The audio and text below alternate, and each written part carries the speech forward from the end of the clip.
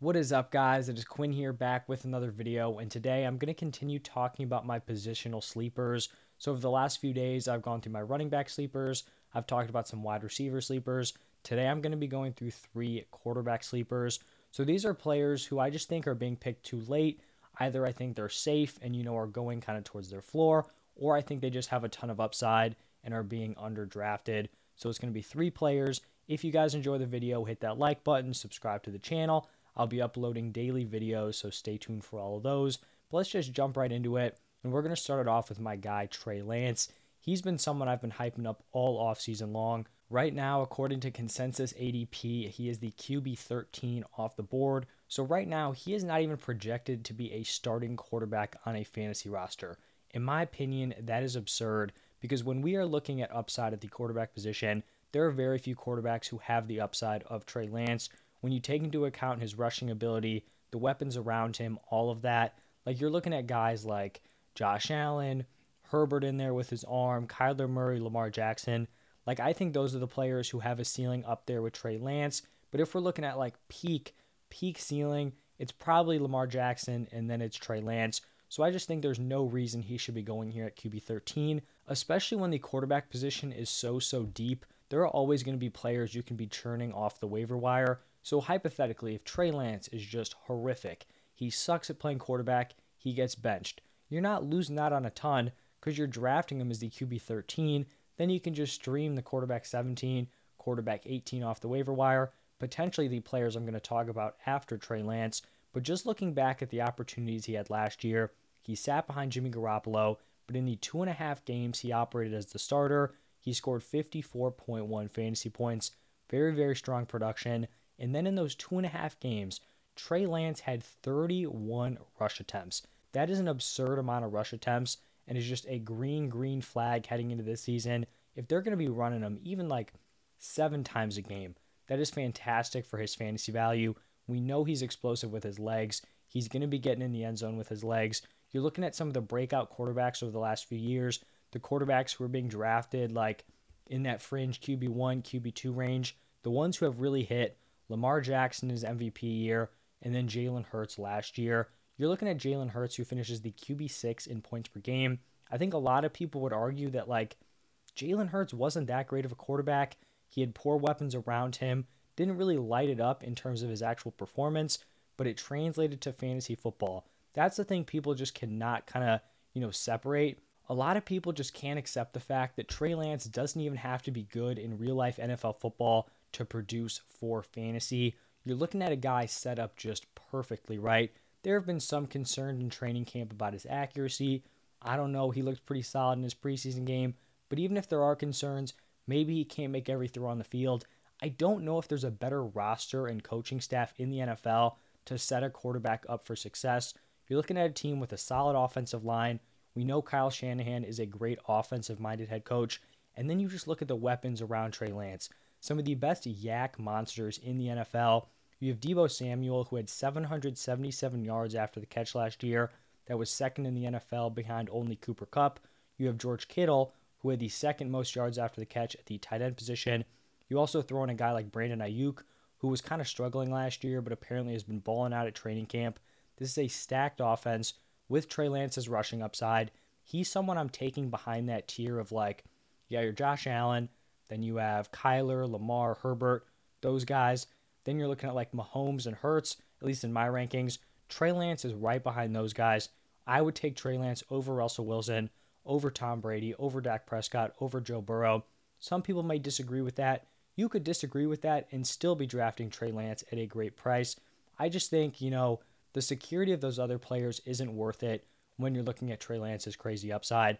I would not be surprised heading into 2023, Trey Lance is up there in that Kyler Lamar territory because I think he really can just be a stud this year for fantasy football. Now we're going to switch over to the second quarterback sleeper we have, and this one's going to be more of like a probably later round guy, someone who's going to be on waivers, maybe like a deep starter in a larger league. You're in a 16-team league, 20-team league, whatever it is, but it is going to be Jameis Winston. Right now, he's being drafted as the quarterback 22, and I never really thought I would be like a Jameis Winston supporter. Kind of just thought he was brutal at the quarterback position. Kind of thought he was done once Brady came to the Bucks. but he kind of has new life, and I think he can be a solid fantasy football quarterback this year. Last year, Jameis Winston only played in 7 games before tearing his ACL, but in those 7 games, he was the QB 14 in points per game.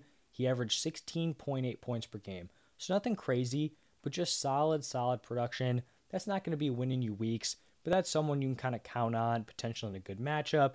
You're picking him up off of waivers, your quarterback gets hurt, quarterback's on bye, whatever it is. If you take out that game where he tore his ACL, I think he only had like 10 pass attempts, so it wasn't even close to a full game. He'd be averaging 17.9 points per game, so still, not someone who's going to be like, lighting up the stat sheet, winning you weeks, but just a solid performer, close to 18 points per game. But you kind of just have to look at everything that was going on around him. He was putting up those numbers with just no one around him, right? He had Alvin Kamara, but he did not have a pass catcher crack 700 yards. The top wide receivers were Marquez Callaway, Deontay Harris, and Tre'Quan Smith. This offense had nothing going for it. When Jameis Winston was the starting quarterback, in his 6 full games, he averaged 25.2 pass attempts per game. That is a wildly low number. The Seattle Seahawks were the last team in pass attempts per game. They averaged 29.1. So the Saints were not letting Jameis Winston air the ball at all. They were making him play very conservative. It made sense. They had a strong defense. The weapons were not good on offense. But he was averaging 17.9 points per game while throwing 25.2 pass attempts per game. Now you look at this offense, this is a complete 180. You go from an offense with Kamara, Callaway, Harris, and Tre'Quan Smith to an offense with Michael Thomas, who apparently looks good and healthy, Alvin Kamara's back, Chris Olave, stud rookie wide receiver, and Jarvis Landry. Like, this is a complete turnaround. Also, not to mention that, like, Winston was in a quarterback competition with Taysom Hill, like, throughout the preseason. This is his job. He's going to be the guy. I'm really shocked he's going at QB 22. I think you could argue him in that, like, QB 15, QB 16, QB 17 range. I feel like he should be thrown in there. So if you're in a deep league, you're drafting a quarterback 2, whatever your settings are, Superflex, I think Winston is a really strong option this season. And now on to the third and final quarterback. It is going to be Daniel Jones. He's going off the board as the quarterback 23. And I just feel like, obviously, Daniel Jones has had some disappointing seasons, has definitely not lived up to his draft capital.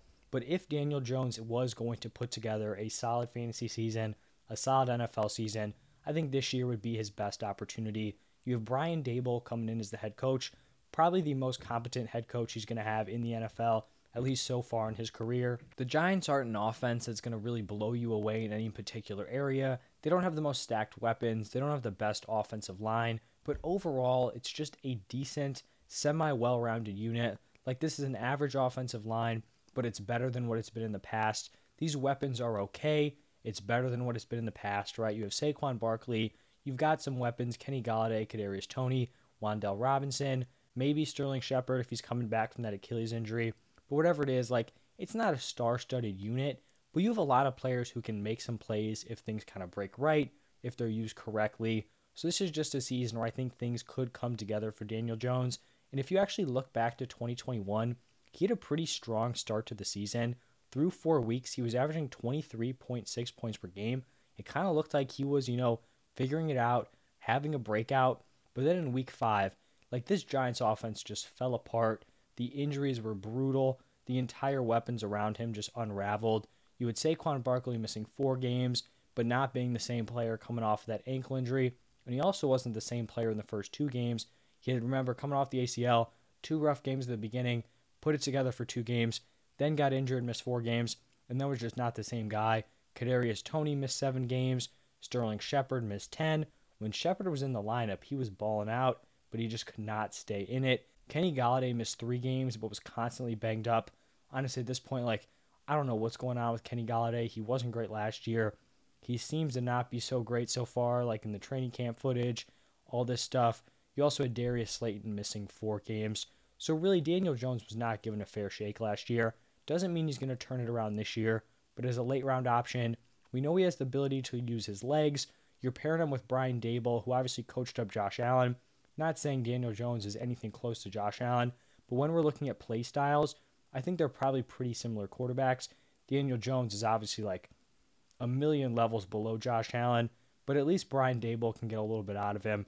So he's someone I'm looking at in the later rounds, a best ball option, potential waiver wire pickup, if he has a few solid weeks to start off the season. But those are my 3 quarterback sleepers: Trey Lance, Jameis Winston, and Daniel Jones. Let me know what you guys think down below in the comment section. I'll be finishing these sleepers within the next few days, going through my tight ends. So stay tuned for that, and I'll see you guys in the next one.